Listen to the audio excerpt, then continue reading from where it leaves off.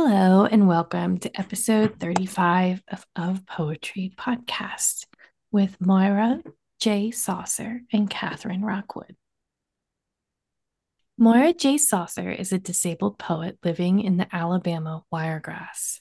She holds an MFA in creative writing from the University of Arkansas, Fayetteville.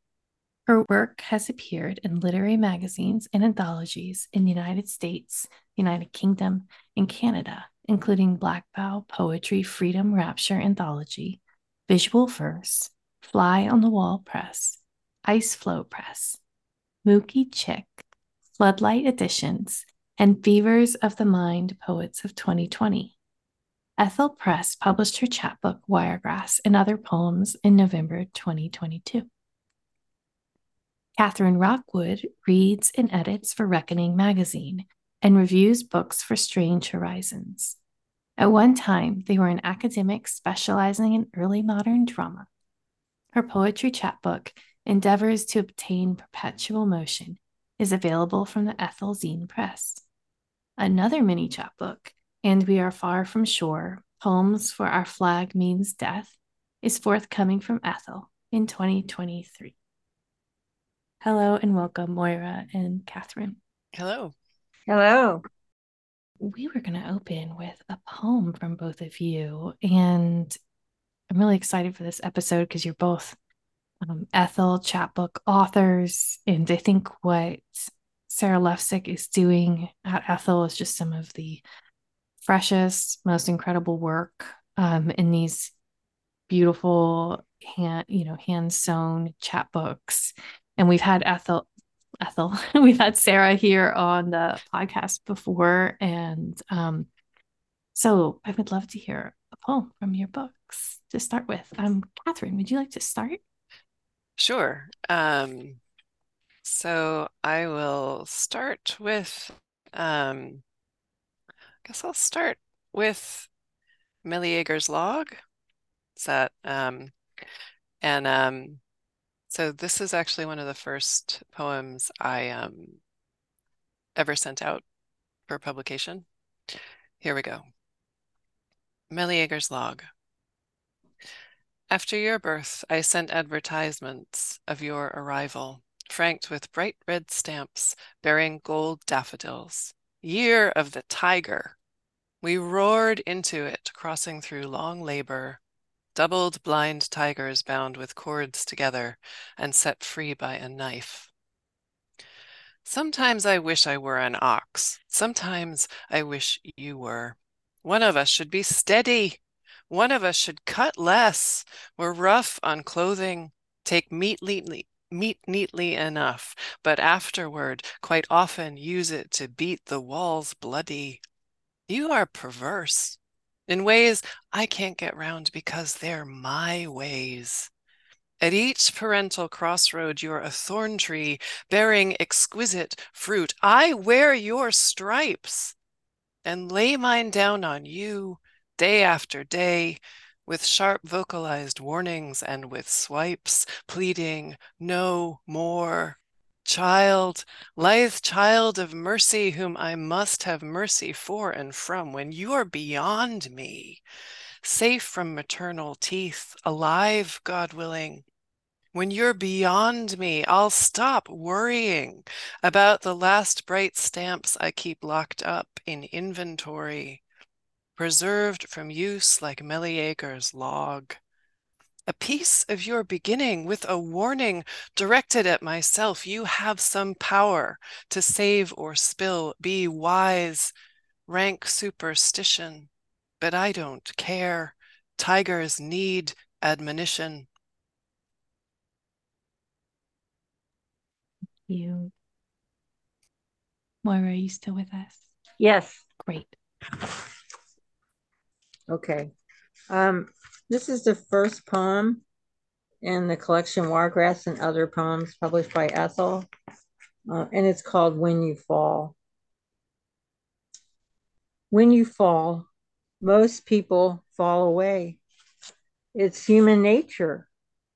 There you are, inconveniently sick and poor. You are trouble wrapped in thrift store clothes, a motley creature with little possibility for redemption. I fell from a great height, losing job, apartment, everything. I moved from place to place, hot, menopausal, stiff, and exhausted from pain, nowhere soft to curl up, like any animal would, and mourn the death of the woman that was me. Nothing worked out. I was unmasked, marked as fallen. The world judged me harshly. Felons at the group home ransacked my bedroom, stole my food. The shaman who read the tarot cards predicted 5 years of suffering, being unsettled, humiliation, and a great humbling. Like the Queen of Heaven, Ishtar in the underworld, accused of hubris, imprisoned, he said. I survived the dark descent, the 5 years of shame, poverty, and yes, hell. There is no moral to this story. Fuck mythic suffering. Avoid it if you can. Even the worst don't deserve trial and banishment from heaven's announcements, the warm rays of the sun. Yeah. One of the questions I had for you both was about, so it's a question framed around midwifery and the kind of like idea of midwifery and poetry and what brings poems into being. And I mentioned to you that kind of my relationship has kind of shifted over time. Like when someone says like I birthed this poem or depending on who says it, sometimes I'm more skeptical. Sometimes um, I'm like resistant to that comparison with flavor, but there's also something really, really true about that. And so I wanted to hear your thoughts about what brought your particular poems and your chapbooks into being. But when you were reading your poems, I think it was so interesting. They both touch on kind of ancient figures, ancient texts, myth and legend, history. I mean, Meleager and Ishtar. And so I thought that was also really, really interesting, like what brings those particular poems into being. So if you'd like to talk about those poems, or if you'd like to talk more broadly, however you would like to run run with this question. Okay. Well, I'm going to talk a little broadly first and then try to talk about midwife, the role of the midwife.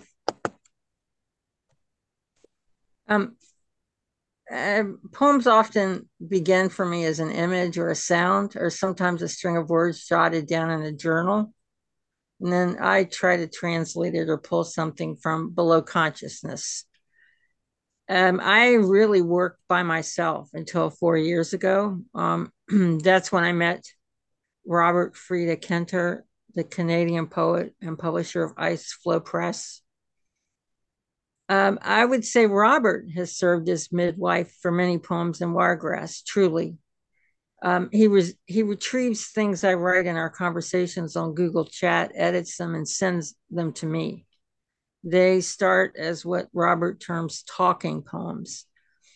And you mentioned Socrates, so I did a little reading. Socrates himself, he said he was a midwife helping minds in labor or in thought to discern whether an idea is a false phantom or the discovery of truth. And Socrates talked about the role of midwife in terms of sowing, tending, and harvesting the fruits of the earth. And I would say that Robert has done this for me in the most generous way, sorting through to find genuine poetic impulses. And not for every poem, but for many of the poems.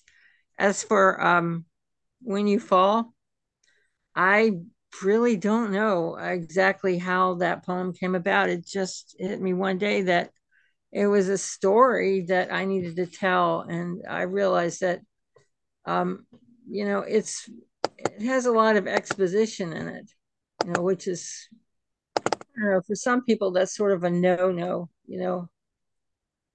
explaining. But it's a story, and it's my story, and I don't know, it was my way of owning it and stepping outside of it and saying this happened, and I need to tell the world about it, because a lot of times I don't think these stories get told because people really are ashamed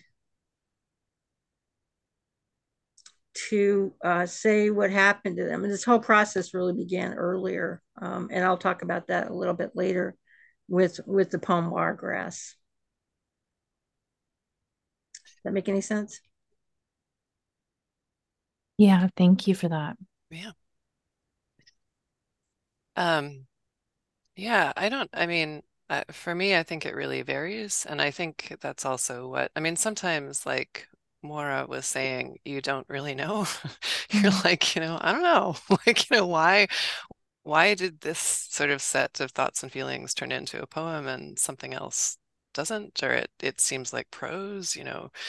Um, and but for me, I'd say sometimes it's a feeling, sometimes it's a formal prompt, that lets me find a feeling somewhere and start to string things together. Um, I remember when my kids were little, feeling like I was absolutely just going to come apart if I couldn't find some way to say what it felt like to be a parent for me, right then. And that's the feeling that Meleager's log came out of. Um, but I also remember a very particular feeling or process around writing that poem, um, which was very much that I needed to not be interrupted. Ah, Well, yes, so that's another. I mean, so if you're going to sort of talk about poems and labor, right? Or kind of like giving birth, or I mean, that you know, sometimes you really feel like you have to see this thing through all the way to the end, or something bad is going to happen, if you're interrupted before you can finish drafting a particular poem. And I would say that Meleager's Log is the first poem I ever sat down to write where I both had to worry about that. I mean, if you're writing poems and I wrote some poems while I was in grad school, and that was kind of my job, right? I mean, my job wasn't to write poems, but it was to write, it was to read, it was to kind of be in quiet spaces. And, you know, Meleager's Log is the first poem I ever wrote where I had the feeling I was like, I could be interrupted at any time, and I really need to not be interrupted, so I can finish this or something bad is going to happen.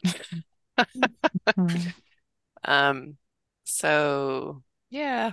But then sometimes it's a prompt. A friend will give you some hangers and they'll say, what do you think about, what would you put on these hangers? What would come out of that?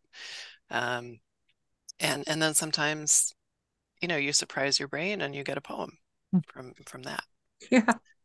Um, and reading and rereading things, you know, um, rereading texts that you thought you knew and then seeing something new in it, this next go round, and feeling like you have to say something about that, which is, I have a poem called Utis Odysseus in the chapbook, and that came from rereading the Odyssey, specifically Emily Wilson's translation of the Odyssey, and being suddenly deeply angry about what the Homeric epic does with the dog Argos, the faithful hound, in book 17.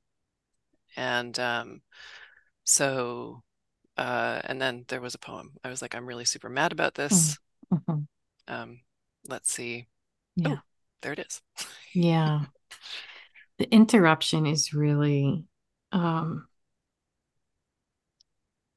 it's huge in terms of process. Yeah. I mean, I think about it's Sarah Vapp's Winter, right? That book where she like every time her children interrupt, she puts the interruptions into the text. Oh, wow. And honestly, they're my least favorite part of that book. Like I was almost like, okay, but maybe you could just take them out. Like I don't like them. Right, Like right. it's Yeah. Yes. I'm like, I don't want to Yeah. know. I don't want to see the word poop or I don't, they're just like, for me, I think it's like, I'm going to have some adult time and be an adult text. And like, I don't, and that sounds, I don't know, maybe that sounds terrible. I remember reading this book when I was expecting my first child and it was on like the gifts of motherhood, like what you give to your children. Mm, And the first one was the gift of interruptibility, that you give your mm, children the gift of mm. interruptibility. And that kind of set up as a Yeah. specifically mother maternal, Yes. like, God Yes. forbid you finish a thought or a Yeah. task or something. And so I think I definitely have like gender feelings about that too. Well, Um, you know the old saying that a man at a desk is working and a woman at a desk is available. yeah. Um, and yeah. So, And Moira, I wonder if you have thoughts on this too, because we were just talking about the isolation of pandemic and like not being interrupted, like maybe. So I'm curious what your thoughts are on interruption and Well, in 2016, my mother got stage 4 breast cancer. She had had it. She'd had the breast cancer, but somehow it advanced. And my brother and I spent an entire year. We locked the doors. We just, the rest of the family. We just said we don't want you around because we just needed to care for our mother, and it was 24/7 for a year. I mean, the doctor told her she had about a year, and she wanted chemotherapy anyway. So we took her to chemo and everything, and I mean, I think that was it was such an intense period of being available all the time, yeah. that it took me a long time to get over it. A long time after she died. I just lay down on the couch and I mean, my mind just went elsewhere for a long, long time. So I think part of what I don't know, and then my brother was with me. They were both living with me here in my house, and my brother's with me, and he got sicker and sicker from diabetes, and so my mind was on that a lot. And then he died, and then I lay back down on the couch again to rest because my mind had been so occupied with these two people, and I mean, the both mentioned in the book. And I don't know. I guess the last 4 years since my brother died has been, and 3 years of those in pandemic has been, a time when I sort of reclaimed myself and have had a lot of time to think. And so I don't know. I think most of the poems in Wiregrass, except for a few, came after all that was over. Although a couple of them came before because I was so busy shopping, cleaning, doing laundry. I mean, it takes a lot of focus to write poems, and I didn't do much during that time. Does that answer your question? yeah, definitely. I mean, in terms of like caretaking and in terms of, there's this like pervasive societal myth that like a life is healthy and then that but like disability and and illness, and it's just like woven throughout a whole life. Yeah, and I was Um, already disabled when yeah. my mother got so sick, and I had pre-cancer, and I had taken a lot of trips up to Birmingham to Mm. be seen and evaluated, and I had major surgery. I was on the table for 5 hours, and it was cured. Those people, and so I mean, I was dealing with my own thing and trying to protect my own health at that time too, Yeah. and in pain, in chronic pain. Fuck mythic suffering. Yeah, exactly. I mean, I just don't believe suffering ennobles anybody. No. But I also don't, I also think it's important uh, to talk about it. And I'm going to talk a lot about that in a few minutes about, what sort of a framework for thinking about it that, I have in terms of, dealing with darkness and suffering and pain and loss and all that. Yeah. It always makes me really uneasy. And I mean, I see poems written and published like last week where there's like a glorification of suffering as like a purification process. And I'm always like amazed when I see that again. I'm like, really? Because like when you're having to survive, you don't have access to your whole self. Like maybe you're able to like No, make pain art. diminishes people. Yeah. That's why, Yeah, it in does. some ways, my friendship with Robert Mhm. has like become I mean, I edit his work and he edits mine, but in some way, he's like an extension of me because I don't always have the mental reserves to really see even what I'm doing or what the possibilities are.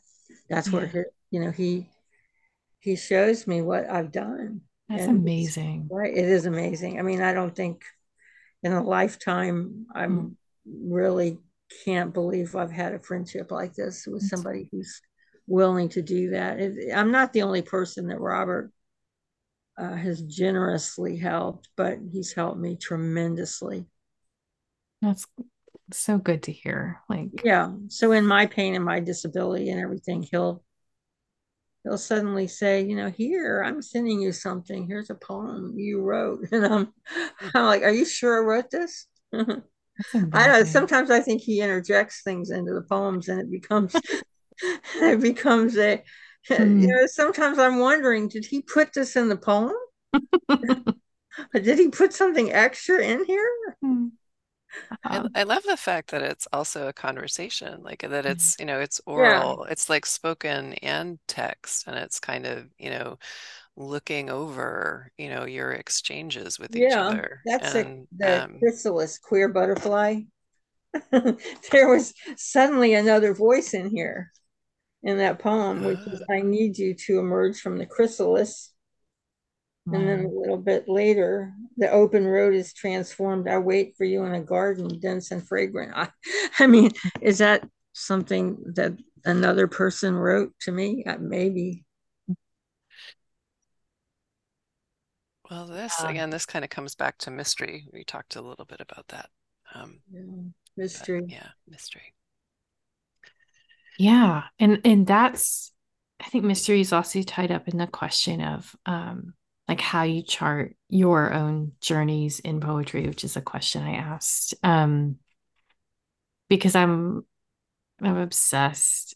I don't know. I think most people is like with the idea of like your self's unknowability. Mm, And like it's weird when you meet someone, in fact, who thinks they know themselves entirely, because I think that's kind of hilarious. And it's like, that's right. Socrates is coming up this episode. It's like Socrates' great joke. Just know thyself. Well, that's easy. right. Um, yeah, and now we just don't. Um, and so Catherine, you brought up mystery in one of Moira's poems, in fact, Moira's concluding poem in her chapbook. Maybe we want to read a mystery poem from each of your. Ooh. your chaps now. That's something you'd be interested in. I love the way the paper sounds on the mic. I just realized Ethel chaps have their very own sound. They do. They've kind of got almost a parchment-y sound, which And is you can read any poem you'd like to now, obviously, and we can talk. We can go wherever the conversation needs to go. okay. Well, so I have a poem remains a little bit of a mystery, and it's actually a poem that was published first in Moist Poetry Journal. And this is the poem that came out of a prompt that my friend Luba sent to my writing group. And then so I got this poem. I don't know where it came from. It's called To Luba from Where We Began. A floating cloud has forgotten its last rising. Forgetfulness of all kinds is a great splitter of forms. Everything is wavering between what it remembers and forgets. What does a cloud gain by remembering? The towers of silence are the province of a careful word. Who shall keep the keepers? Anyone. Dew is the lost memory of clouds. By remembering, a cloud gains in competence what it loses in quickness. It endeavors to obtain perpetual motion so that it may remain uninstructed. Everything is wavering between what it remembers and forgets. Remembering, a cloud will weep in time. Thank you. Okay, so as the original publisher of this poem in Moist Poetry Journal, I have to say, when I saw there was a line that you'd taken out, I was like, you took out the do you say it clepsydra? Clepsydra, I think. Clepsydra. You know, it's funny. That's another one of these like the mysteries of editing. I can't remember. I did. I'm not Because sure. I Yeah. didn't know what a clepsydra was. And so that was my very first like meeting of that word in your poem. And it's a water clock. And after looking it up, I was like, oh my goodness, that's such a beautiful, beautiful word. And so when I was reading your chapbook, I was like, oh no, it's gone. Oh, no. So I was like, I okay, we think, have to yeah, talk now about revision. yeah, we do have to talk about revision. I should go back. Well, that's the thing, like you kind of, poems shuttle back and forth between Mhm. versions, and then sometimes you can't quite remember why one, I mean, I feel like, so this is when you study collections of poetry and you study Yes. authors and da da da da. One of the things that people get really obsessed by in scholarly circles is, what was intentional, what wasn't intentional. And I remember making very fiery arguments in grad school about why something was intentional, and now I'm like maybe not. I mean, it could just have been that you forgot which version you were working with, and so then that's what ended up in the kind of Yeah, the edition that got sent to press. Yeah. totally. And the obsession, the Protestant obsession with the word. Yes, And yes. The truth of the word. yes. Yeah. And I had a professor who would talk about the fetishization of the text, like we do. We get very wedded like to how something is. But I love that there are multiple versions of poems in existence. And when there's a poem I really love in someone's book, a lot of times I like to look up where it was originally published and look at the differences because like we are never in the exact same relationship to a poem or a book at any given moment in time. Like we change, like our relationship with the text changes, and that's like a really beautiful, and like growing up in the church for me, that's what people would say is that, oh, well, the Bible is a living word, and that's why when you come to it, something's always new, like something. But then, like being a student of literature, I'm like, no, that's words, y'all. Like Yeah, that's right. it's like us and language all the time. Like we're the living part. Like we're the reader. Yeah, I probably just committed some great heresy, but it's not just your special book, y'all. Like, no, it's special. uh, yeah. And Mario, you would have a different, even more different relationship, um, having kind of an interlocutor and like someone who's like in conversation with you and your work too, like that. I was thinking about collaboration when you were talking earlier, and just um collaboration is like the great creative wild card. Yeah, I mean, it sort of, I mean, who was it? Foucault says, that the text is actually not ever created by one person, but is, kind of part of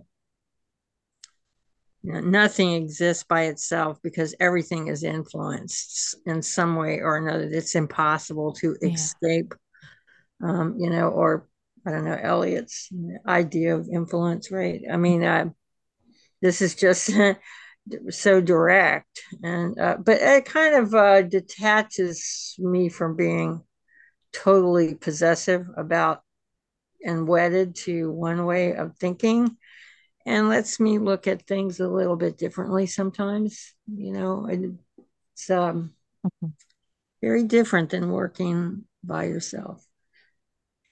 Yeah, when you can kind of into the fantasy of like, I created all of this. Exactly. I mean, I really don't claim. I mean, you're talking about this. The last poem, did I tell you? That was one of the ones that Robert sent me. That he collected or harvested from our chats.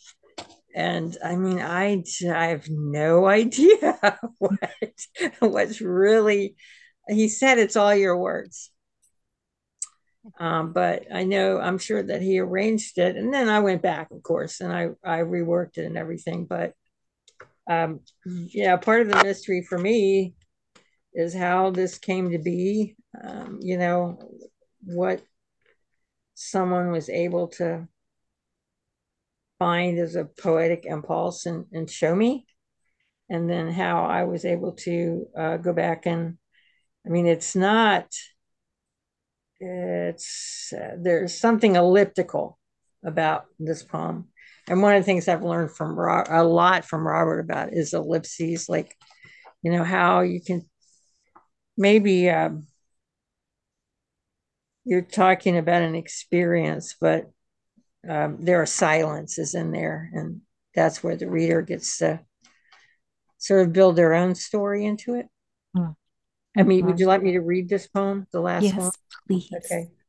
Um, to me, this poem is a kind of a mini miracle because I don't know where it came from. Did I tell you about drift roses growing low and dense, slowly, ever so slowly, spreading thorns and flowers in glorious green and pink chaos? They thrived this year in the gentle spring, in heavy pain, in the time of pandemic, in heavy rain. We create another self, disassociate to absorb trauma. The second self watches from a distance, being battered, and gets exhausted too. I think unconditional love helps. In the heavy rains, I have my own amanuensis. From my kitchen window, drift roses. Is that okay? That's beautiful. I actually, you're talking about versions, the text. I was a junior fellow at the Boulder Shakespeare Library, studying Renaissance handwriting. And our project was to look at commonplace books and look at one poem and how it got changed and altered from from book to book. So somebody copying it down made an error, and somebody else made another error, and somebody else made another error, and just and then whatever we end up with may not have even been exactly what the author intended. So amanuensis, the idea that there's a kind of a scribe, in the that records things, in the natural world for you too, not just on paper in the text, not just something you see, but there's kind of an experience that is being recorded, in the world around you. Yeah. And I think, one of the, I don't know, sometimes you just kind of wish you could preserve, conversations with your friends when you're talking. You're like, oh, we were really on a roll there. And I think we said some awesome things, Yeah, and like, and that's, but it's like, well, you like, I mean, on to the next coffee date or whatever, but, it's not gonna stay. And it's so amazing to have someone who's, kind of, as you say, providing a bit of a transcript or, and yeah, also registering the enjoyment of the exchange, right? yeah, yeah, yeah. I guess Robert is an amanuensis in a way too. It's so interesting hearing Catherine's poem Toluba from Where We Began alongside Moira's poem, Did I Tell You? Because I'm just so taken with well, the more therapy I do right now, the worse my memory is. It's been really bad. Um, and Catherine's poem is just, I love the line, everything is wavering between what it remembers and forgets. That memory is so important to how we understand like who we are in the world. Um, and in Mara's lines, we create another self, disassociate to absorb trauma. And that there's this, this revision of the self that's occurring. So like we can think very abstractly about like revising our poems. But of course, I need to like do more deep reading around this, but like I'm always thinking about Yeats. It is myself that I revise. Hmm. Yeah. Yep. And what Yeah. you're able to remember and what you're able to it's kind of infinitely fascinating. It is, and also the differences in the way poets talk about it, are fascinating. And I think about so the I did my PhD on Ben Jonson. And Ben Jonson talks a lot about revising his poems and putting them back on the forge and hammering them again and turning them again, making sure that they're true and that they're Mm. all the flaws are out. He does not internalize that at all, ever. I mean, it's always this kind of external process. And so anyway, it's just interesting. Yeah, I think it took the romantics to really begin that whole process of self-reflection, right? I don't know. I mean, as I guess I would say, I think it was happening. But it's not, it doesn't become again kind of a literary Yeah. trope, Um, and if you should not let me go down the Ben Jonson rabbit hole because just you don't even know like what kind of roots and dirt are going to start coming up there. But Yeah. I would argue that in his his late drama, some of the sort of externalized Mm. metaphors start to become more consciously internal. Anyway, but Mm. we don't have to go there. Yeah, and I was like a Miltonist at one point in my life. So, I mean, what is dark in me illumine? I think also disability and blindness and age like Mm-hmm. has a lot to do Yeah. with how you think about your Yeah. poetics. And Milton has those incredible introductions to books of in Paradise Lost, where it's like he's really sitting with that like self-darkness. Mm-hmm. Um, Yeah. and I just think, oh, that's why I got into Milton.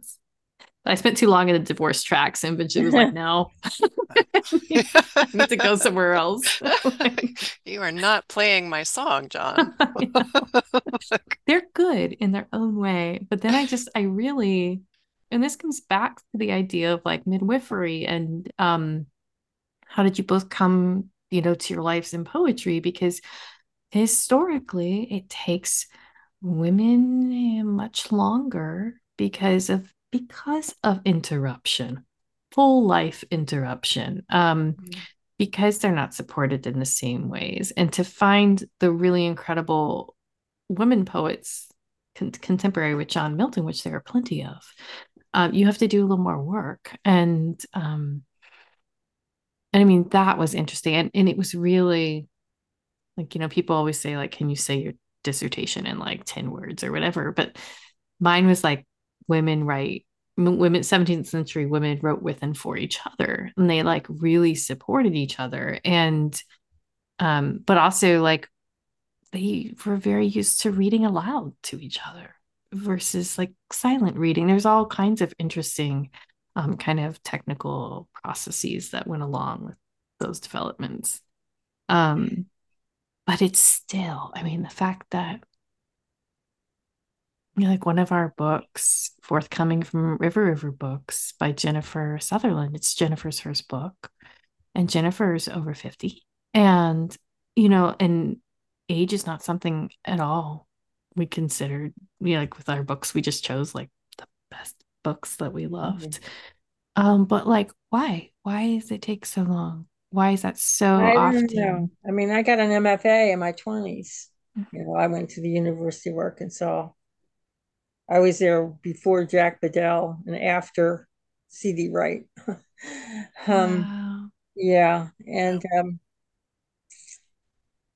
part of it for me was it was really a boys' club. Mm. Yeah, and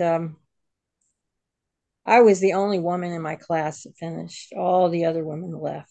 One went to Iowa, or I don't know Oh, what wow. they all left. Johns Hopkins. But I'm really stubborn, and but I don't know if I don't know if it benefited me to sort of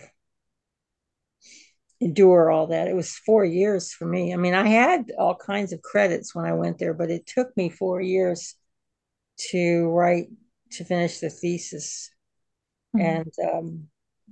and part of it was, I mean, I don't know. I didn't feel like my work was very appreciated. I felt diminished or something.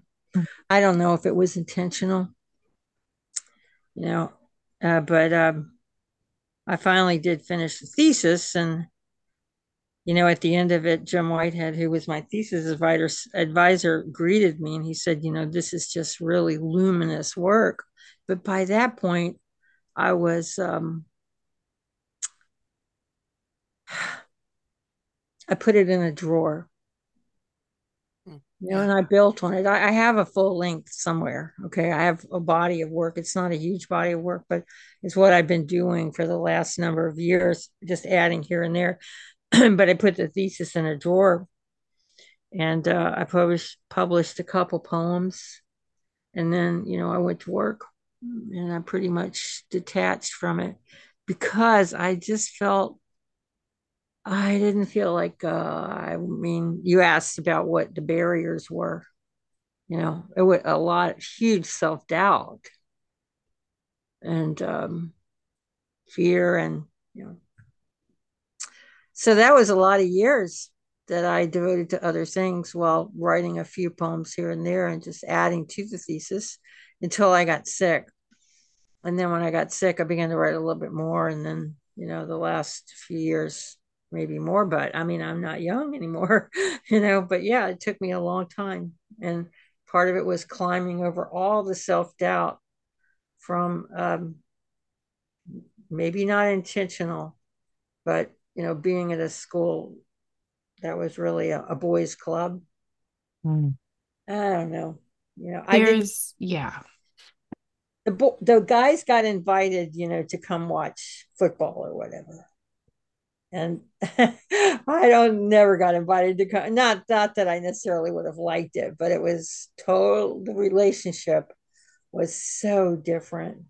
I have been thinking a lot about the ways that academia at its worst, or I don't know, sometimes I just feel like at its whatever, it's nominal, like reproduces abusive family forms Mhm. and where it's about your achievement, where it's more about like penalty versus achievement.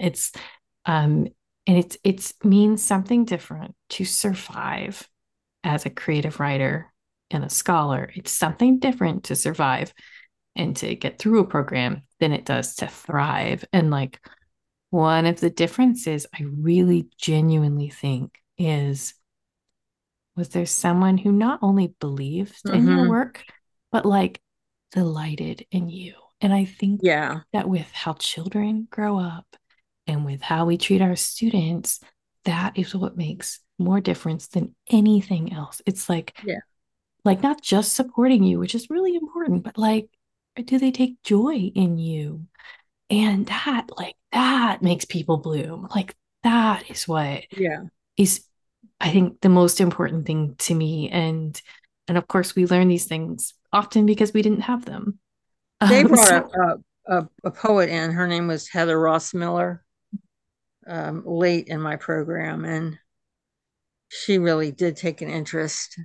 She spent time with me and she showed me how to sculpt my poems. And mm, yeah, that's when I was able to finish the thesis. Yeah. I think it gets tricky with female faculty. I'm not gonna, I mean, but I think so I won't, but there was a woman who was faculty who was kind of tangentially affiliated with the graduate work that I was doing. And it seemed to me that, as soon as she arrived on the scene, and was kind of someone who was, could write you letters and you could take courses with, and, that a lot of the male faculty kind of went, oh, good. You know, this she's going to take on the care work, Yeah. right? Of Yeah. of kind of dealing with these graduate students and their sort of nascent, emotional selves, which are still, I mean, Maura, I don't know how old you were when you went into grad school, but I was 22, I mean, Mhm. I wasn't really, I mean, I was just, I had feelings leaking out everywhere. Yeah. I mean, I Exactly. was like, and so, and yet, you're supposed to take this very kind of rational, detached, approach to the professionalizing approach to, kind of everything that you're doing. But, um, it wasn't possible for me. But I felt that kind of the trying to balance like enjoying, who I might be and mentoring the scholar I could become, like, the well, anyway, there's all kinds of, I mean, necessary boundaries and protocols around, I mean, you don't want male faculty, being too affectionate with, young female graduate students. That's also kind of, a danger Yeah. area. Yeah. There's that That's element. if people are ethical. If they're not ethical, that's one, that's a whole separate problem. If they are ethical, there can be a lot of, sort of reserve and concern about it that reinforces, emotional sort of detachment. Anyway, but when this female faculty member kind of appeared on the scene, I felt like everybody else was like, oh, good, you'll take care of our, Mhm. our little struggling lambs now because you're a woman. Well, Jack Bedell And told me that she was instrumental in helping him too. So well, great, wonderful. I mean, like yeah. some faculty members are suited, can do it. I mean, Yeah. they can balance it well, and it's not hard for them. For this Yeah. particular individual, it was a terrible burden. Uh-huh. I'll say, and I think it hurt her as well.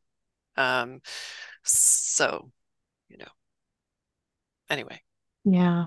um, but it is, yeah, you go through these educational processes, and and some of what you get from it. And again, I feel like, like Ishtar, descending to hell. Yeah. I mean, like, I mean, so you do bring back, sort of material in different ways.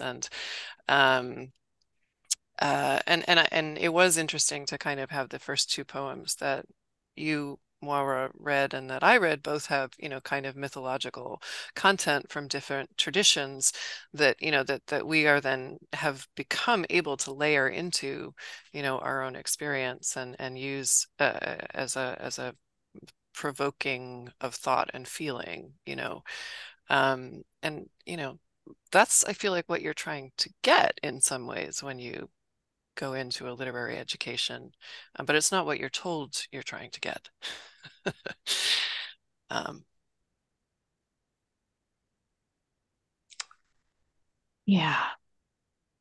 I asked at one point, I met the poet, Scottish, right? Robin Robertson, hmm, who's lovely.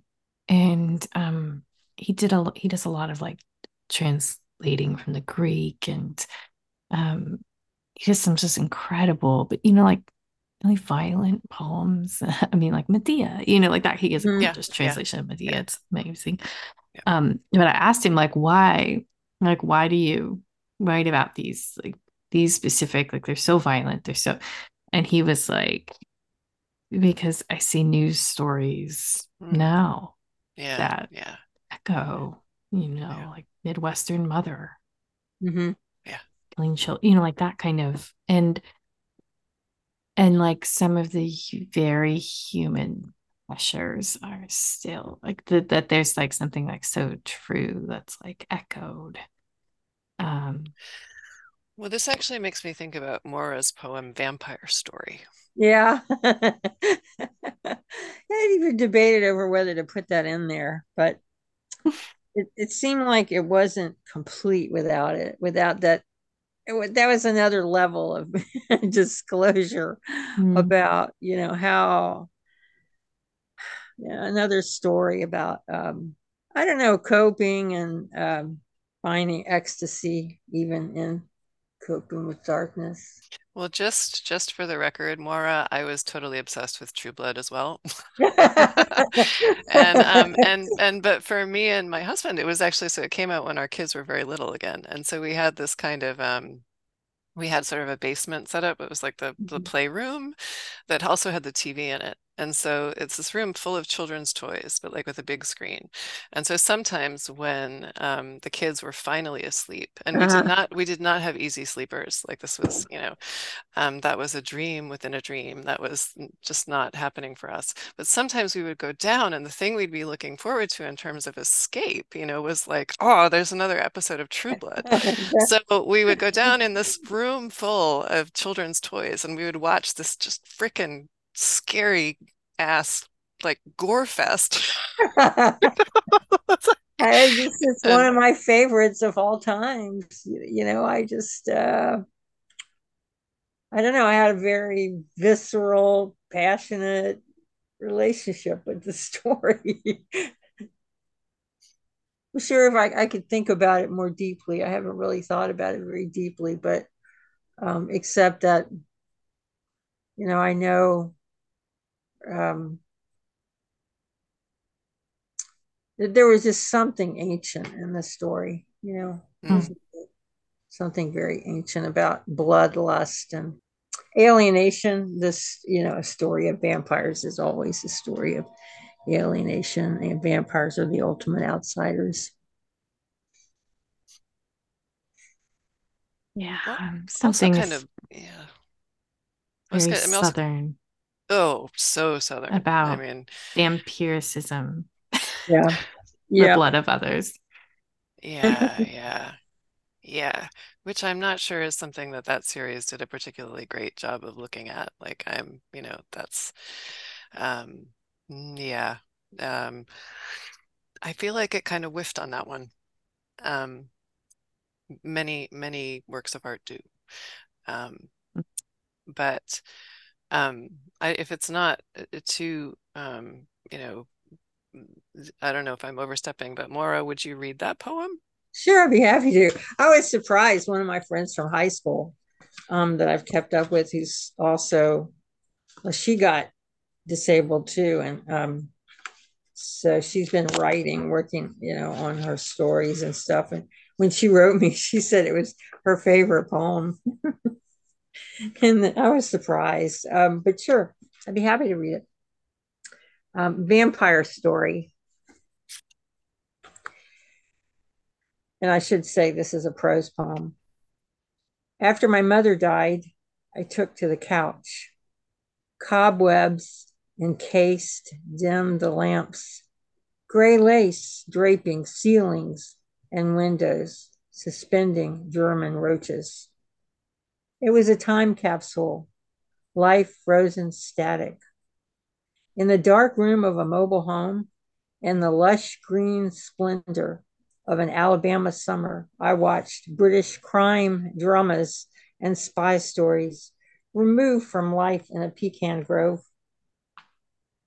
A lifetime of mostly good living and vigilance against dissolution, reinforced by the good deeds of my nightly companions, small screen detectives and spies, gave way for several years to abandon. Piles of cardboard from Amazon and the pizza parlor transformed kitchen to trash dump. The garden's ornamental plants began to droop. Then I found strange sanity and reasons to binge in a vampire story, True Blood. I was drunk with transgressive love, the story of the fairy girl and the gentleman farmer vampire. The vampire's southern twang was a warm bath of longing. What was it about that tale that seemed so familiar? I hurt for his fallen state, felt alive, awake as if I had returned home. I understand now that I stood in the dazzling light of reality, not fiction. The well of fantasy and illusion I fell into, that longing for the vampire's long drink, is the antidote to that aching we feel as the lights fade from purple to midnight blue. The creature drive for blood, the lust for living persists in human hearts, animal souls. My quiet marriage to the vampire story lasted only a few weeks, and I began to grieve. I was a little bit far away from the microphone. Sounded great. Also, I kind of love, I don't know, I don't I don't want a podcast to sound totally tend or like totally produced or like there's something to me like when a poet's voice sounds like it's coming down through like a radio transmission. Mm-hmm. This, like that it's like being beamed to you. I just love it. I don't know. It's very space like for me. I think that's why I like podcasts that have a little. I mean, I was sitting back, so I'm just No, it sounded good. okay. Grief work. Woo. What? Yeah. Yeah. I'm sorry, what? Oh, grief work. Yeah, yeah. Like making, like you don't think about the fact that you have to make time to grieve. And you have to like, and that things have to feel like there's like a letting you grieve, like what can let you grieve. And it's not a make, not that something doesn't make you cry. Like I really think it lets you cry. I say, having watched The Little Mermaid behind a mask and just like bawled my whole head off, like the whole time silently. So my kids would see I was like crying. Oh, wow. It's amazing. Super cathartic, but I've like been exhausted since then. Yeah, um, sometimes you're just like, oh, now? Okay, now. yeah, Like, yeah. yeah. That's actually I have trouble. I was brought up, in low church Protestantism, and there are hymns I literally can't sing them and it doesn't matter where I am, you know, but I just start to cry, and it's a little weird. It's not even hymns that I would necessarily think, you know, would do that, Mm. but yeah. Well, I was brought up as a Unitarian, and but our neighborhood was full of churches, and so I sort of went on my own little journeys, and I spent a lot of time in the Baptist church, and I have that. I absorbed a lot of the hellfire and brimstone. Mm, Yeah, Yeah, yeah, but yeah. also the the Old Testament and the New Testament and the King James Bible and all the music that's in there was a profound influence. yeah. I've been been on an Elizabeth Strout binge. I think I'm working on like the seventh novel in a row. I just can't stop. She's like really genuinely helping me I grieve. And her characters, I feel like more understood, like her character Lucy Barton, who had like a very traumatic childhood, understood by her in a way like I've never felt with another person. But one of her characters at one point talks about another character, a daughter who has the gift of tears, and she talks Mm. about like that ability. And it's so weird because I think growing up it was like such a bad thing. Like if you Yeah, cried, it was such yeah. a weakness in like, oh, and it's really hard for me to cry. Like it's not easy. So No, I don't now cry like very often. I have a totally different understanding when someone cries. I'm like, that's such a gift to be able to Mhm. cry. And people will sometimes spend years learning how to cry in therapy. So like I think when poetry, when music, when film, like when it helps you get to that point, like when you can release something, and a lot of times it's like anger that needs to come out. And that's the only way it's going to come out, right? Is actually through grieving it. Um, Yep, yep. so important. Mm, Yeah. And to find what connects you to that. If you've lost touch with your anger, which is something that, I mean, women are encouraged to do. We're mm, encouraged to not be in touch with our anger. That's, yeah. and so, whatever kind of, Mhm. puts the puts the connection back in is yeah, valuable, useful. Um, and I think it's so interesting how, again, real just like frickin' like over the top melodramatic, purple, like gore fests, like True Blood, and you can feel, and I love that. I mean, Moira in that poem, I love that fact that it's just like you can sink into the accent, of the vampire gentleman farmer. And Yeah. and that Yeah, I that looked at your you face know while I was reading it. yeah, yeah, yeah. I love that line, Yeah. as and but that then it, it leads that initial connection, sort of a comfort connection, and it's again, it's hard to say which way the current flows, right? Is it the hunger and the pain, right, that then connects you to the comfort and sort of, or is it but that something in us is trying to get in touch with all of these facets, of feeling, sort of who we are and what we're going through.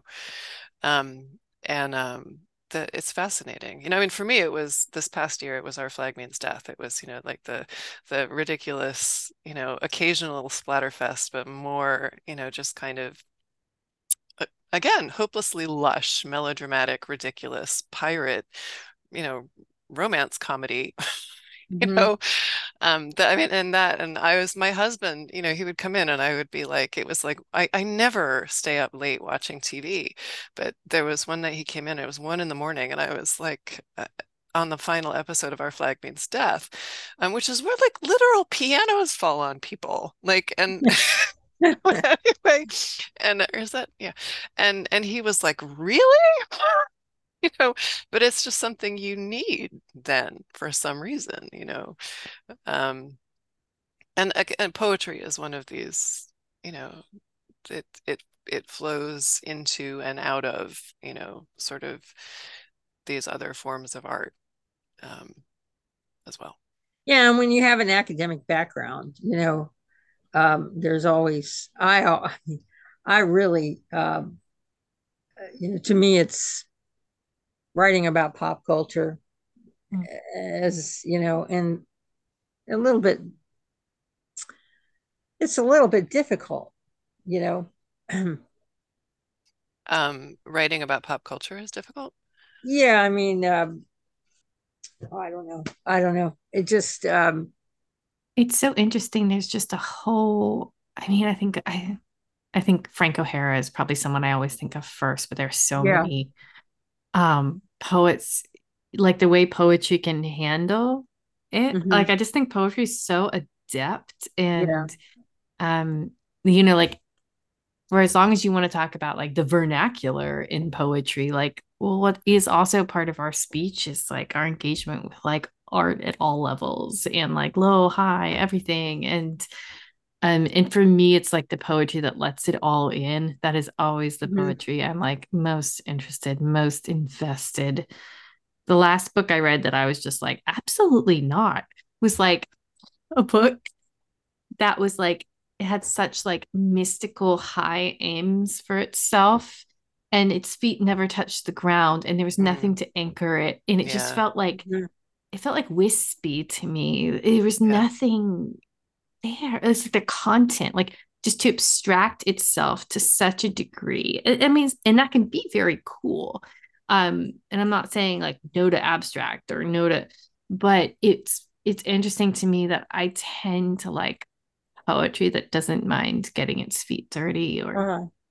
um Well, I think it, I mean, I don't know. That poem was sort of a new experience for me. mm, And and it just writing and sort of disclosing mm, my relationship to this piece of pop culture that, I mean, seriously, I mean, it had something. It spoke to me. yeah. Can I read a poem? yes please, I That's was Yeah. going to so ask you. I was thinking about poems that let things in. Mm, And and so I don't I think this may be the last poem I read, but at the end of the chapbook, and so, I think um the poem that concludes it was a poem where I felt like I finally started to let things in to my training. Um, That's what I'm trying to say. We have this real academic training. yep, You studied Ben Jonson. I studied the Romantics, the English Romantics, and to kind of be permeable yes, after an academic training is yes. that's what I'm That is trying to that say. is it exactly. Yeah. It's permeability, Yeah. which would, could bring us back to the romantics if we wanted to get, funky, I guess. But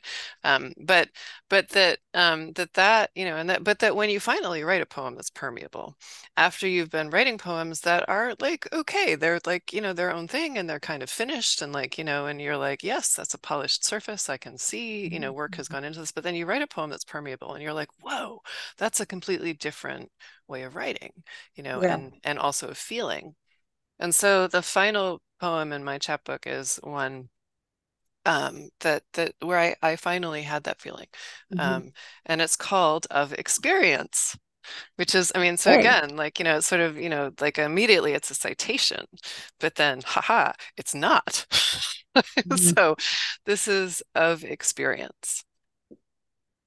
The birches up the hill toss their blent yellow-green, sparkling like surf, while the unsecured back screen door creaks and bangs. Our fall yard's a ship under way, big and solid and restless. The useful winds occupied with the roof and billowing trees don't touch my body at all, but float oxygen in like a kiss. My blue jeans suit me today. My ass has never looked better, and I say that at 46 with some expectation of 50. Yes, it's a great afternoon. It's dreadfully fine. I can stretch. My shoulders are settled in just the right spot for action. Also, they don't hurt. And the air, like cider, no, like good tea, wakes you up, gold washed, see through. 20 years from now, 30, will somebody conjure this up?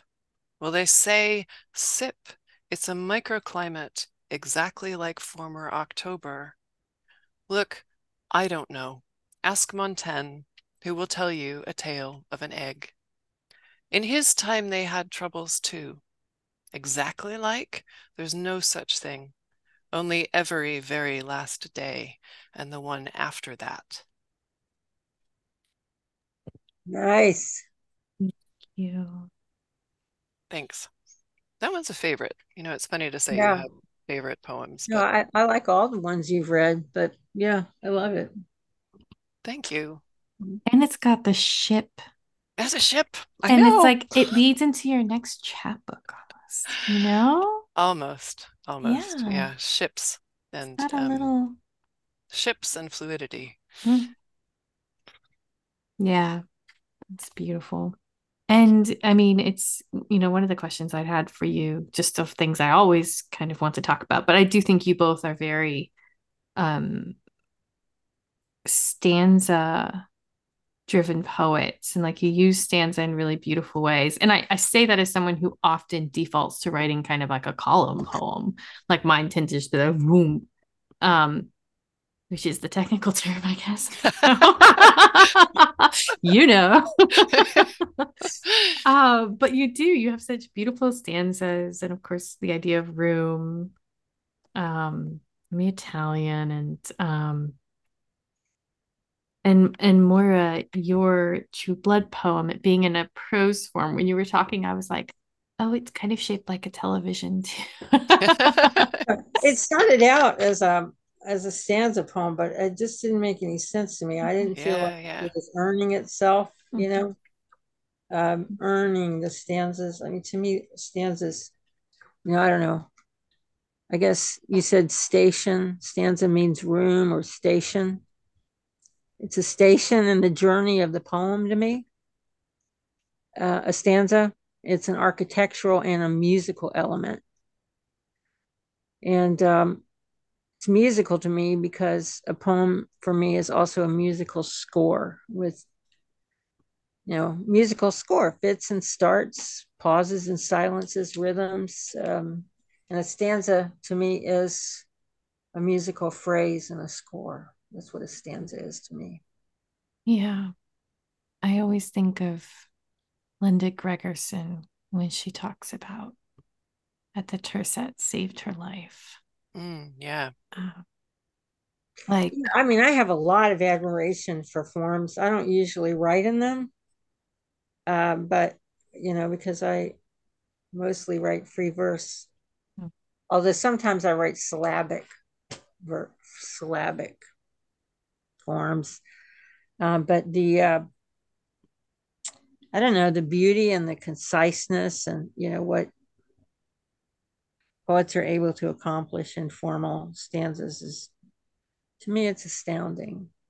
yeah. At the same time, Walt Whitman wrote in free verse, and what he did is astounding. Mm. You asked about repetition. I don't know. Oh, Catherine, did you want to say anything about stanzas? I think I started writing poetry and I just been reading so many early modern poets, and you can't, and of course Ben Jonson has this poem that's a fit of rhyme again, a fit of rhyme against rhyme. Yeah, so I think that's a fit of rhyme against rhyme. And he basically, in rhymed stanzaic verse, enumerates the limitations of rhymed stanzaic verse. And he's just, and this is very Johnson. He's like, oh, I hate this, but like, oh, I'm still doing it. Like, um, but I mean, that wasn't everybody was all about stanzas, right? In kind of in the period that I've read the most in. And so I think it's really just a um, conditioned reflex to some extent for me. But that said, two things that I find myself doing. One is I often, when I'm writing a poem, I often take the formal lead of the first completed stanza of a poem. Um, and it can be a made up stanza, you know. I mean, like a So like nonce form. like a what? A nonce form. Nonce. Yeah, or like just a spontaneous. I mean, Meleager's log is that. So Mm-hmm. like it has a stanzaic form, but the stanzaic form is the shape of the first completed thought that I had when I was writing that poem. And then I just kept doing it, Mm-hmm. like um and I mean, obviously there's editing, and you try, you do examine it, like you go back over it, does this work? Why does it work? It's um Yeah. but you don't have to be like, well, I've got to be. I mean, Linda Gregerson, she invented that particular use of tercets, right? I mean, her tercets are not like, for instance, they're not terza rima, like they're not, I mean, like I feel like, again, anyway, query, right? Put a little asterisk and be like, did Linda Gregerson invent the Gregersonian tercets? But I feel like that is an innovation. She's done her own sort of form. Yeah. It's Um, not sure. you For me, it's a musical. I mean, it's Hmm. something. It's my ear, yeah. telling me something, and it's a very intuitive process. Yep. It bothered me a lot. I think that as a student, when I heard Linda Gregerson read, and it's the poem sounds different. Like it doesn't. I mean, I don't know what would that even mean for a poem to sound like it's in tercets. But when you see it and you're like, oh, that's oh, it's I mean, I think a sonnet sounds like it's form. Like there are certain things that sound like their form. Mhm. Yeah, yeah. So it's interesting. I think it's fascinating and I don't understand it, which is probably why I love it. But stanza, I mean, I was just thinking when you were both were talking about how painters are often identified by their brush stroke, and how you use a line, how you use a stanza is part. It can be part of how you kind of identify as a poet, but that can also change. And I'm sure brushstrokes change too. Well, they definitely do. Yeah, But there's a lot of talk about your toolbox, right? mm, Like, and I feel like that's the limit. I mean, like mm, sometimes useful, sometimes not, but yeah. like, you know, you can try different things in different forms. I mean, you can try, you can be like, okay, I want to write about this. Like, let me see what happens if I try to write it as a Mhm, sonnet. Like, mhm, no, like I mean, so you can just, you know, have it flow from sandbox to sandbox until you kind of find, what it seems to want to be, which is more what you were saying about your vampire story poem, that it didn't seem to want to be a stanzaic poem, that there was something about the way that, that set of meanings needed to move that was more suited Yeah, to, yeah. and actually, I'm working on some more prose poems, and I'm not sure I exactly understand much about how prose poems work. I guess I'll do some more reading, but mhm, you know, I am mhm. working on some. I don't know. Looks like prose sounds like a poem is my favorite definition of a prose poem, but they are tricky, weird little. They're just Yeah, odd. They are really, but like at the same time, it just play. Like it has to be about play. And I think what, that's what's missing when we're writing academically. yeah, that's the So other often. element of writing something like Vampire Story is the pure play of it. Yeah. Yep. And that's like such an important part of thinking, Yeah. like Well, you asked about repetition, mhm, which to me is like very much uh, a playful thing. yeah. Okay. But it's also magical. I love incantatory Mhm, poetry. And I was going to tell you that because you asked about it, that I really owe my love of repetition to Edgar Allan Poe's The Bells. mhm, mhm, When I was little, my father brought home an 8-track tape recorder, and I taped myself reading The Bells I Wow. intoxicated myself with the repetition and the words and the lines and the rhythms and the rhyme and the phrases, and I read it over and over and over again. And I picked just the last couple of lines of the bells. I don't know if you wanted to hear them, but it Yes. just it lifts you to some other place, which is part of mystery. Keeping time, in a sort of runic rhyme to the pan of the bells. Keeping time, in a sort of runic rhyme to the throbbing of the bells, to the sobbing of the bells.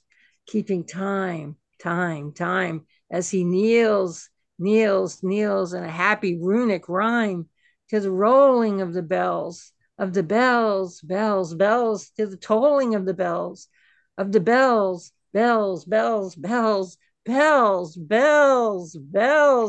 to the moaning and the groaning of the bells. Wow.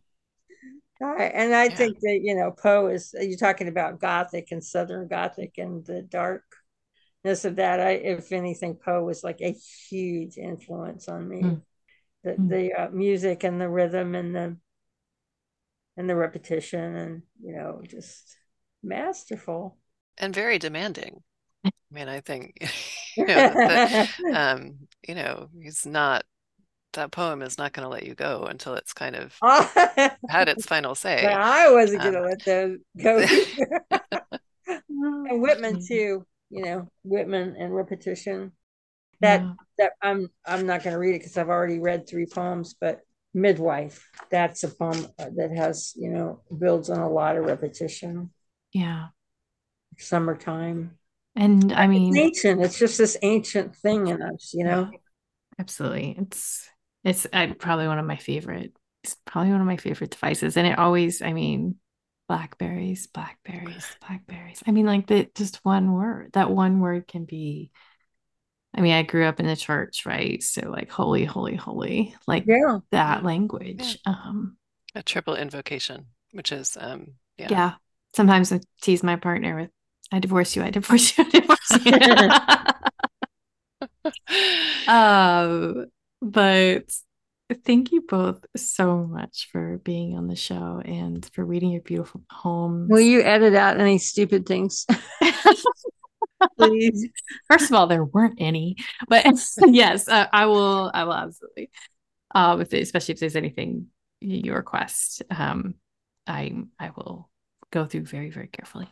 But I hope that our listeners go get copies of Wiregrass and endeavor to obtain Perpetual Motion from Ethel. We'll provide links in our show notes to just go directly purchase that and support just an Yeah, incredible I have press. Catherine's book here, so now I'm, gonna delve back into it Yeah, after this. it It's was so great rereading Yeah. your books and together. I think they're really beautiful, kind of in conversation too. Well, thank you and for having us, Anne. And Yeah, it thank was you. Yeah, great to thank talk you. to Thank you. both of you. Really. It's really It was fun. really fun. Thank you for your patience with how long it everything has taken me. No worries.